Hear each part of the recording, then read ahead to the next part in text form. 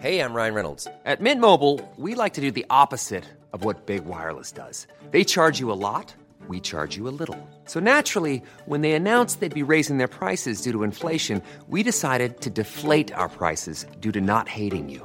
That's right. We're cutting the price of Mint Unlimited from $30 a month to just $15 a month. Give it a try at mintmobile.com/switch. $45 up front for 3 months plus taxes and fees. Promo rate for new customers for limited time. Unlimited more than 40 gigabytes per month. Slows full terms at mintmobile.com. Hey, it's Danny Pellegrino from Everything Iconic. Ready to upgrade your style game without blowing your budget? Check out Quince. They've got all the good stuff, shirts and polos, activewear, and fine leather goods, all at 50 to 80% less than other high-end brands. And the best part? They're all about safe, ethical, and responsible manufacturing. Get that luxury vibe without the luxury price tag. Hit up quince.com/upgrade for free shipping and 365-day returns on your next order. That's quince.com/upgrade.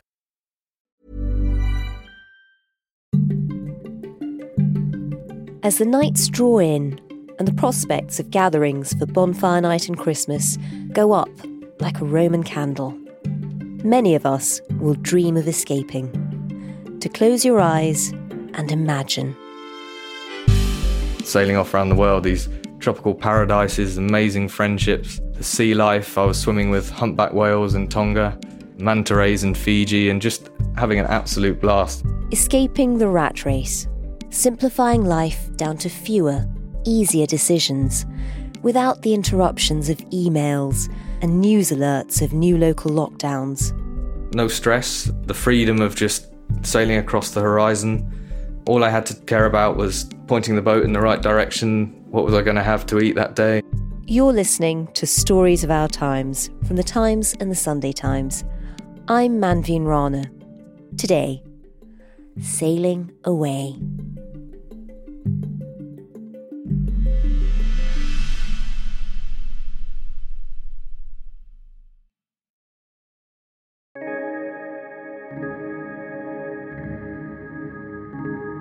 Working from home has made many of us reassess our work-life balance. Demand for properties outside the city has shot up as people look for a life with more space, a greater connection to the outdoors, and a possibility for adventure. We've all imagined leaving it all behind, taking off on an epic journey of discovery. Well, meet Tom Darcy, who in 2016, at the age of 33, with a job in the city, a girlfriend, and an enviable lifestyle, felt he could wait no longer. Adventure called, and he answered, setting off alone in his sailboat from the Isle of Wight. It was all a bit of a last-minute rush to leave, getting the boat provisioned with food and all the equipment finalised and saying goodbye to everyone. So I remember now going out of the harbour at Yarmouth and heading out to sea, and I was really wondering if I was making the right decision. I was probably a little bit naive back then, thinking, I can do this, but, should I be back earning money again? And my mum and my sister and a few friends waved me off, but it was pretty low-key. I could just see the grey sky of an English summer, the harbour full of boats, the Isle of Wight ferry, the restaurants and the pubs, just the view I normally see every day when I'm sailing out of Yarmouth, but then not knowing when I would see it again was a strange feeling for sure. Tom's departure date had been set by the Jester Challenge, a race he'd signed up for single-handed sailors in small boats from Plymouth to the Azores. It actually started off pretty badly. I faced some storms within the first week of leaving Plymouth, actually, and gave up trying to get to the Azores. I had a week of headwinds and rain and gales and everything, and I thought, oh no, I don't want to break the boat straight away. So I diverted to Spain. And I remember I arrived in this tiny little harbour in the pouring rain. It was my birthday. And I was having all these doubts. The engine was not really working very well. And it was just like, what am I doing? It was a disaster, really. What made you go on? I think I realised after a good night's sleep that the hard part was leaving, and now I was on my way. I was meeting people that would help me, and I just thought, the hard bit's done. Come on, carry on. The sun will shine soon, and the wind will lighten, and I'm sure it's going to get better. So, I had a stern word with myself. Such a lesson in life. Going back to that first day when you were setting off, what made you do it? I think about this quite a lot, having finished, as to what really was my motivation to leave. I think until I'd got to my early 20s, I thought that life was, would go on forever, pretty invincible. But then my dad passed away from cancer when I was 24, and he was only 64, which is relatively young. So to see someone close in your family die quite young makes you realise, well, you don't go on forever and you've got to make the most of these opportunities. Was it the sort of adventure he would have approved of? I know he wouldn't have done it himself, but he would have been much happier probably buying a motorboat and pottering down the coast. But I think he would have been very proud about the trip, and he worked at sea for, I think, nearly 50 years in the Merchant Navy, so he'd seen some pretty big adventures himself on commercial vessels, and I'm sure he would have looked at my trip with a slightly envious eye, but don't think he would have done it himself. Did it help you understand his time at sea? Definitely, and he was at sea from the early 60s when there was no GPS or modern satellite communications. Through my trip, I had so much respect for the sailors and adventurers of the old days who had no modern help and modern electronics. It does make it a little bit easier these days. So tell me what happened, because it sounds like the race didn't quite go to plan, but you decided you were determined to keep going. So what did you do? Well, at that point, when I retired from the race, I was on my own, didn't really know anyone in the Spanish port. But very quickly, I realised that when you're on a boat and you're cruising and you're sailing along, you very quickly meet like-minded people who are very adventurous and sharing the same kind of vision. So when I'd met a few people doing the same thing, we formed a nice little group, and then I realised that we were all going to cross the Atlantic about the same time. We decided to have a fun race across the Atlantic and have Christmas together on the other side. And so very quickly it was a big social thing. I set off on my own, but it was now more of a group friend thing. The camaraderie of solo sailors. Exactly. Do you end up in a situation like that, making friends for life, really intense friendships? Definitely. I think, especially in the more remote parts I got to, there's this unsaid respect between people because you've all got to that point, you've all crossed a big ocean, and you're all doing the same thing. It's a big leveler as well. I've got great friends now that have £1 million boats, and I've got friends that have 20-foot boats that are worth nothing. And everyone's like-minded, adventurous spirit, and friends all over the world, which is great for future holidays. Where did you head to after that? So you've just crossed the Atlantic, which must have been a hell of an adventure. So that took me 17 days to get across from the Cape Verde Islands to Barbados. And at the time, that was by far the longest time I'd spent on my own, let alone sailing on my own. But because I knew that my friends were out there somewhere and we were all racing each other, it felt like I had people close by, even though we were probably hundreds of miles apart. And then we had Christmas together and spent the first few months or the first few weeks of 2017 in the Caribbean. And then it was really decision time, because if I was heading back that year, I would have to start heading north and prepare for another Atlantic crossing back in May. And I just couldn't make my mind up. Something was nagging away at me that the South Pacific was calling, and if I headed west towards Panama and went through the Panama Canal, there was a whole new ocean. And in the end, that's the way I went. Go west. How was that?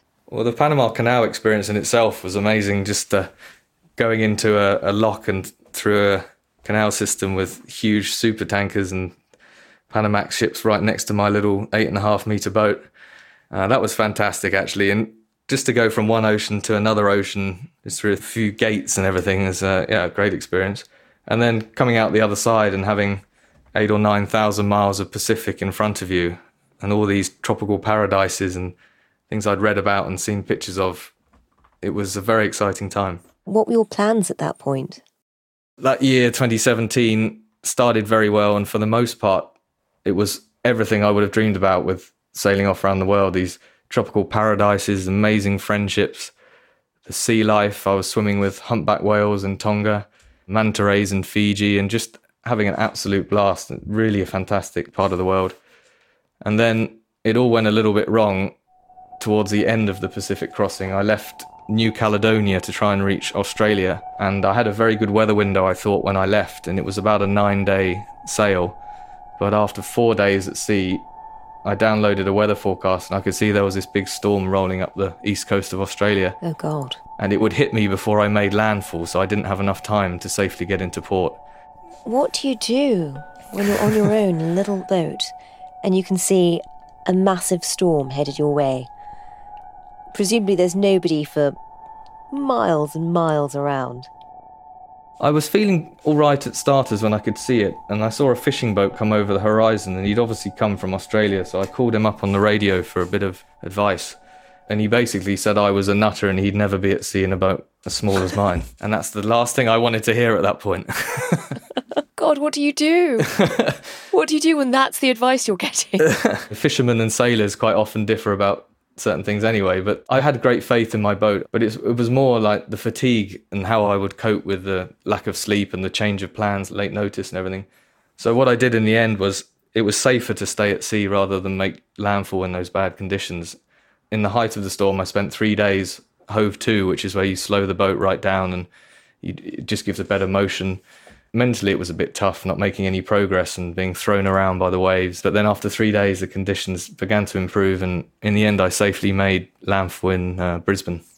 And just describe what that's like. For those 3 days, what are you experiencing? What are you seeing? It was just wild, basically. You just look out and the amount of energy that's around you and all the waves battering the boat and the whine of the wind and the rigging. It really, you feel at mercy of the sea, and you just feel like you're a spectator, and you don't want to upset Neptune in those moments. You just want to behave well and just ride it out. And yeah, in the end, I look back at it now and think it was probably good for me to have gone through that. But at the time, I was pretty anxious, and I was finding it quite hard to sleep, just to relax enough to get rest and everything. I was pretty wired. And this will just show my complete inexperience about sailing, but when you're surrounded by these massive waves in a storm, I mean, how do you batten down the hatches and keep everything in place? Well, I reefed all the sails down, and heaving to is a method that sailors have used for hundreds of years, of reducing the sail area and putting the rudder across that stops the boat moving forward at a great speed. It kind of just drifts very slowly sideways, and that reduces the force of the waves hitting the boat. And it's actually extremely comfortable. It's almost like turning down the volume switch. And of course, the boat was still being thrown around, but compared to trying to sail in those conditions, it was manageable. What was the relief like on the other end, at the end of those 3 days? There was a big relief when I was very close to land and I was in the safety of the river. But then I noticed something a bit strange, that there was a speedboat coming out with a guy with a machine gun on the back. Oh. And they just asked me to proceed immediately to the marina, don't stop or anchor on the way, and then we'll come and have a chat with you. And I thought that was a little bit strange. And then they proceeded to follow me for the next 4 hours, about 2 boat lengths behind me, as I made my approach up the river at Brisbane and moored up in the marina. What happened? I didn't know at the time, but the border force had become interested in my going round in circles for 3 days approach, and they didn't realise I was sheltering from bad weather. And they thought, because Australia has a problem with drugs coming in, they thought I was potentially a drug smuggler, and were quite interested to have a chat with me and have a look over my boat. So with an hour of tying up, I had 8 armed officers with machine guns, all dressed in black, all over my boat, and I'd been asked to step off. And they were asking me all sorts of questions about why I'd stopped for 3 days, where I'd come from, who was I meeting when I made landfall. And I was just completely knackered. All I wanted was, a beer and a burger and get some rest, and here I was being interrogated. What did they make of your story? I thought it took them a long time to be convinced that I wasn't a drug smuggler, and then I was worried that someone had come on my boat, potentially in New Caledonia, and hidden something that I didn't know about. I just couldn't believe they were so interested in my little boat. It's not the best boat to try and smuggle drugs in.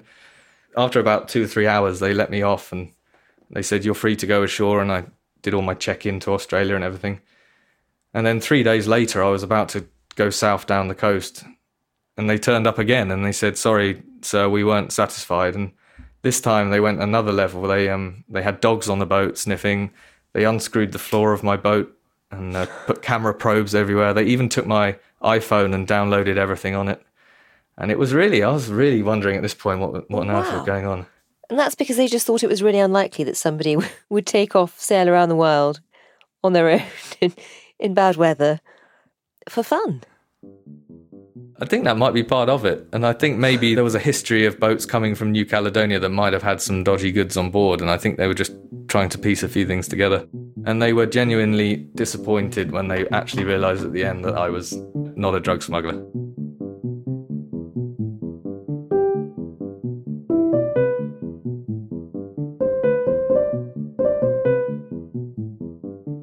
Being being interrogated once would be bad luck, twice was almost enough to make Tom pack up, sell his boat, and fly home. He was disillusioned and worn out. I was very close to giving up at that point. But it was cyclone season coming, and I was always planning to have a little break from the boat. So I flew to New Zealand and left my boat in Australia and had a few months staying with some friends and family over there. And that really refreshed me. And when I came back, I actually thought, come on, keep going. If you're looking for plump lips that last, you need to know about Juvederm lip fillers. With Juvederm Volbella XC and Juvederm Ultra XC, your lip look, whether it's subtle or bold, can last up to 1 full year with optimal treatment and no additional maintenance. Find a licensed specialist and see if it's right for you at Juvederm.com today. That's JUVEDERM.com. Add fullness to lips in adults over 21 with Juvederm Volbella XC or Juvederm Ultra XC. Do not use if you have severe allergies or a history of severe allergic reactions, or if you're allergic to lidocaine or the proteins used in Juvederm. Tell your doctor if you have a history of scarring or taking medicines that decrease the body's immune response or that can prolong bleeding. Common side effects include injection site redness, swelling, pain, tenderness, firmness, lumps, bumps, bruising, discoloration, or itching. As with all fillers, there's a rare risk of unintentional injection into a blood vessel, which can cause vision abnormalities, blindness, stroke, temporary scabs, or scarring. For full, important safety information, visit Juvederm.com. You should celebrate yourself every day, but some days you should celebrate with jewelry. Whether you want to commemorate an unforgettable moment or just bring some added sparkle to your collection, Blue Nile can offer you expert guidance and a wide assortment of jewelry of the highest quality at the best price. Go to BlueNile.com today and experience the ease and convenience of shopping Blue Nile, the original online jeweler since 1999. That's BlueNile.com. BlueNile.com. When you make decisions for your company, you look for the no-brainers. If you have a lot of mailing to do, Stamps.com is the ultimate no-brainer. Use the Stamps.com mobile app to mail everything you need to keep your business running with up to 89% off USPS and UPS. Make the same no-brainer decision as over 1 million other businesses with Stamps.com. Use code PROGRAM for a special offer. That's Stamps.com, code PROGRAM. After surviving 3 days in a storm and having his boat searched twice by the police, who thought he was a drug smuggler, Tom Darcy continued his round-the-world trip. But it was far from plain sailing. Coming up the South Atlantic, 2019 that was, the boat basically filled with water when I was asleep through a hose fitting that had failed. As I'd slept, the water level was coming up in the boat and my bilge alarm hadn't gone off, and I had a real shock when I got out of bed. What do you do when you're on your own in the middle of the ocean and your boat is filling with water? At first, I didn't know whether it was fresh water or salt water, so I tasted it, and then when it was salty, I thought, that's not great. I lifted off the steps above the engine just to get some access to the bilge, and I could see the water was so high, it was lapping at the bottom of the engine, very close to the boat's batteries, which would have been very bad news. But I could see daylight shining through the inside of the boat from the back. So I was like, okay, the issue must be at the back of the boat. So I rushed on the deck and emptied the cockpit locker as fast as I could and just about managed to squeeze in. And the water was up to my waist at this point, and I could see exactly where the problem was. And within about 2-3 minutes, I'd managed to stop the leak. I had a wooden bung that I'd put into the hole. And then the bilge pumps, which should have come on automatically, but there was a failure in the detector, so they hadn't gone off. So as soon as they were on, the water level came down relatively quickly, and I breathed a sigh of relief, but a lot of the inside of the boat was salty wet. Yeah, it definitely got my heart rate going for a little while. I mean, that must have felt terrifying because you've got no one nearby for help.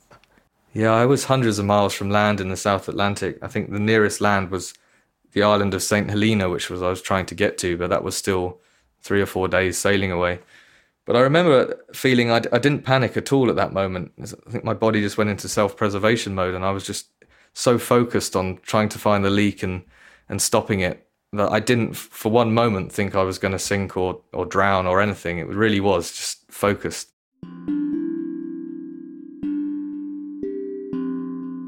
tell me a bit about some of the people and the cultures that you met that you would never have come across otherwise. In the middle of the South Pacific, there's a little atoll called Palmerston, and it only has a population of 51 people, and they all descend from an ex-carpenter who landed there in 1863 with his 3 wives and fathered 23 children. And they really are just an isolated community that's visited, I think, twice a year by a cargo ship, and that's it. That must have been so odd. What was it like there? The island is only about 1 square mile, and they've divided it into 3 sections corresponding to each of the original 3 wives that settled with him. And they don't really get along with each other very well. There's a bit of friction on the island there, and then the men go away and spend a bit of time in New Zealand every so often, but they try and find wives from outside the island just to increase the gene pool a little bit. But they're very, very proud of their history, and his name was William Masters, who settled there, so all of their surnames are the same. And it really is just a very, very unique place to visit in the sailboat. What were the best moments? What were the places that you're so glad you got the chance to see, the views you might not have seen otherwise? Paint a picture for us. I mean, indulge me, because most of us haven't had a holiday for a while. I would say about halfway through my longest passage of 38 days at sea, I hadn't had any company, I hadn't seen any other boats or any other people.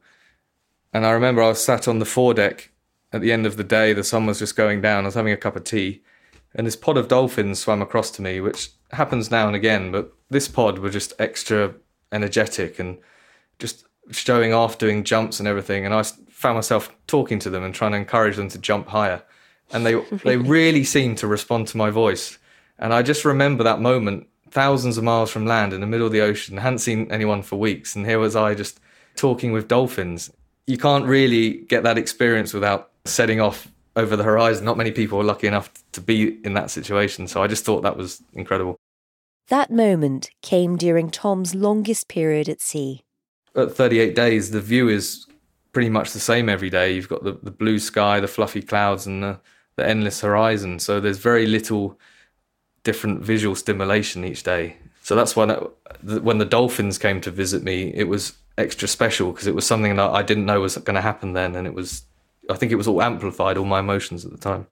Do you think you need to have had some of those days of solitude to really appreciate the ability to talk to dolphins? I haven't told many people I'd talked to dolphins before, but this is probably not the best place to have admitted that. I think it's absolutely exactly the right place. I mean, did you find yourself talking to yourself or having imaginary conversations with people you'd left behind? Not really, but I found that when I got very, very tired, I would start hallucinating a little bit, and quite often a sound on the boat I would think was a human voice, even though I knew well there was no one on the boat. That would happen quite a lot. And I'd sort of look up and who's talking to me. And one time I woke up from a short nap and I was so tired I thought that was someone up in the cockpit steering. So I set my alarm for another half an hour and didn't go out and look around, which was pretty dangerous actually. So I think in those moments where I was super tired and run down, that was when my mind was playing tricks on me. And what was it like? Presumably before you went, you wouldn't have experienced that kind of solitude and for such a long period. What is it like being on your own for more than a month with nobody to talk to? I actually really quite enjoyed it. I didn't know how I was going to find it until I did it, but looking back now, there was no stress, the freedom of just sailing across the horizon. All I had to care about was pointing the boat in the right direction, what was I going to have to eat that day, and the weather was pretty good on that trip, so there were no storms to dodge. And it was just, I just remember it being super relaxed, like no stress. Yeah, just a little bubble I was floating in for days on end. No news, no mobile phone, away from the internet. Amazing. After 4 years at sea, Tom sailed home this summer to a hero's welcome.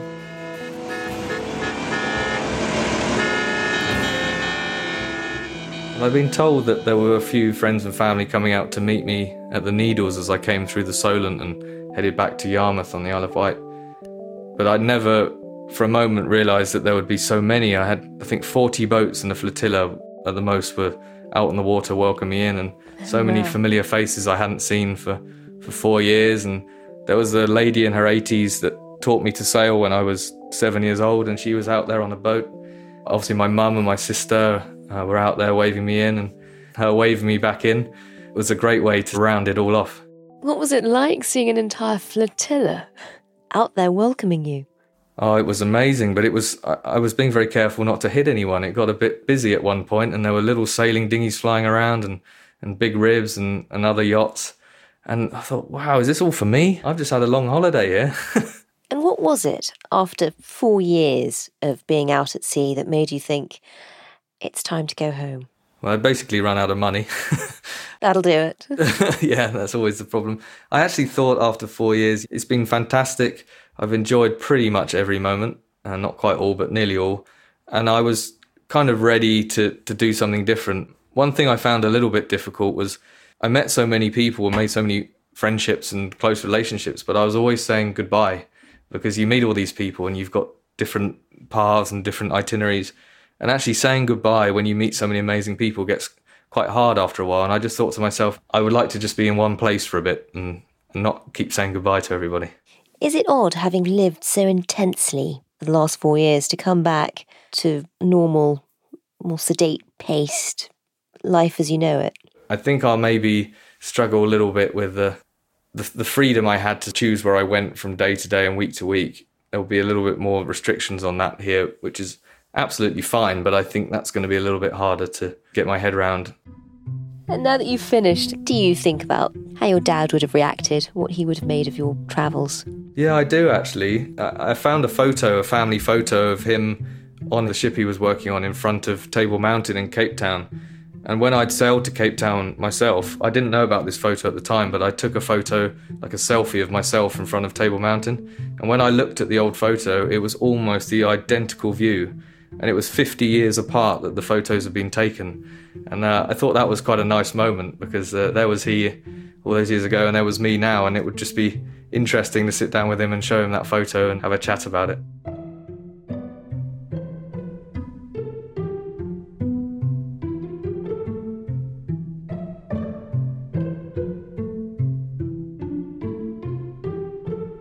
You've been listening to Stories of Our Times with me, Manveen Rana, and my guest, Tom Darcy. Tom's story first appeared in The Times. If you'd like access to more articles that inspire and delight, do think about taking out a subscription. Visit thetimes.co.uk/subscribe to find out more. Today's producer was Edward Drummond. The executive producer is Poppy Damon. Sound design was by Carla Patella. Music by Breakmaster Cylinder and Ketzer. If you're feeling adventurous, you could begin by leaving us a review. It would help to guide other listeners to the podcast. You can find us on Apple Podcasts, Spotify, Acast, and the Times Radio app with all the other podcasts from the Times. To download the app, search for Times Radio in the App Store.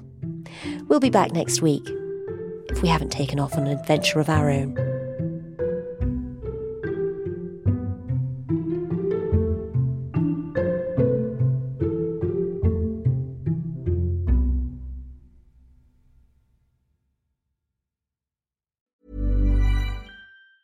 Planning for your next trip? Elevate your travel style with Quince. Quince has all the jet-setting essentials you'll want for your next getaway, like European linen, premium luggage options, buttery soft Italian leather bags, and so much more. And it's all priced at 50 to 80% less than similar brands. Plus, Quince only works with factories that use safe and ethical manufacturing practices. Pack your bags with high-quality essentials you'll be wearing for vacations to come with Quince. Go to quince.com/trip for free shipping and 365-day returns. Hi, I'm Daniel, founder of Pretty Litter. Did you know cats tend to hide symptoms of sickness and pain? I learned this the hard way after losing my cat, Gingy. So I created Pretty Litter, a health monitoring litter that helps detect early signs of illness by changing colors, saving you money and potentially your cat's life. Pretty Litter is veterinarian developed, and it's the easiest way to keep tabs on your fur baby's health right at home. Go to prettylitter.com and use code ACAST for 20% off your first order and a free cat toy. Terms and conditions apply. See site for details.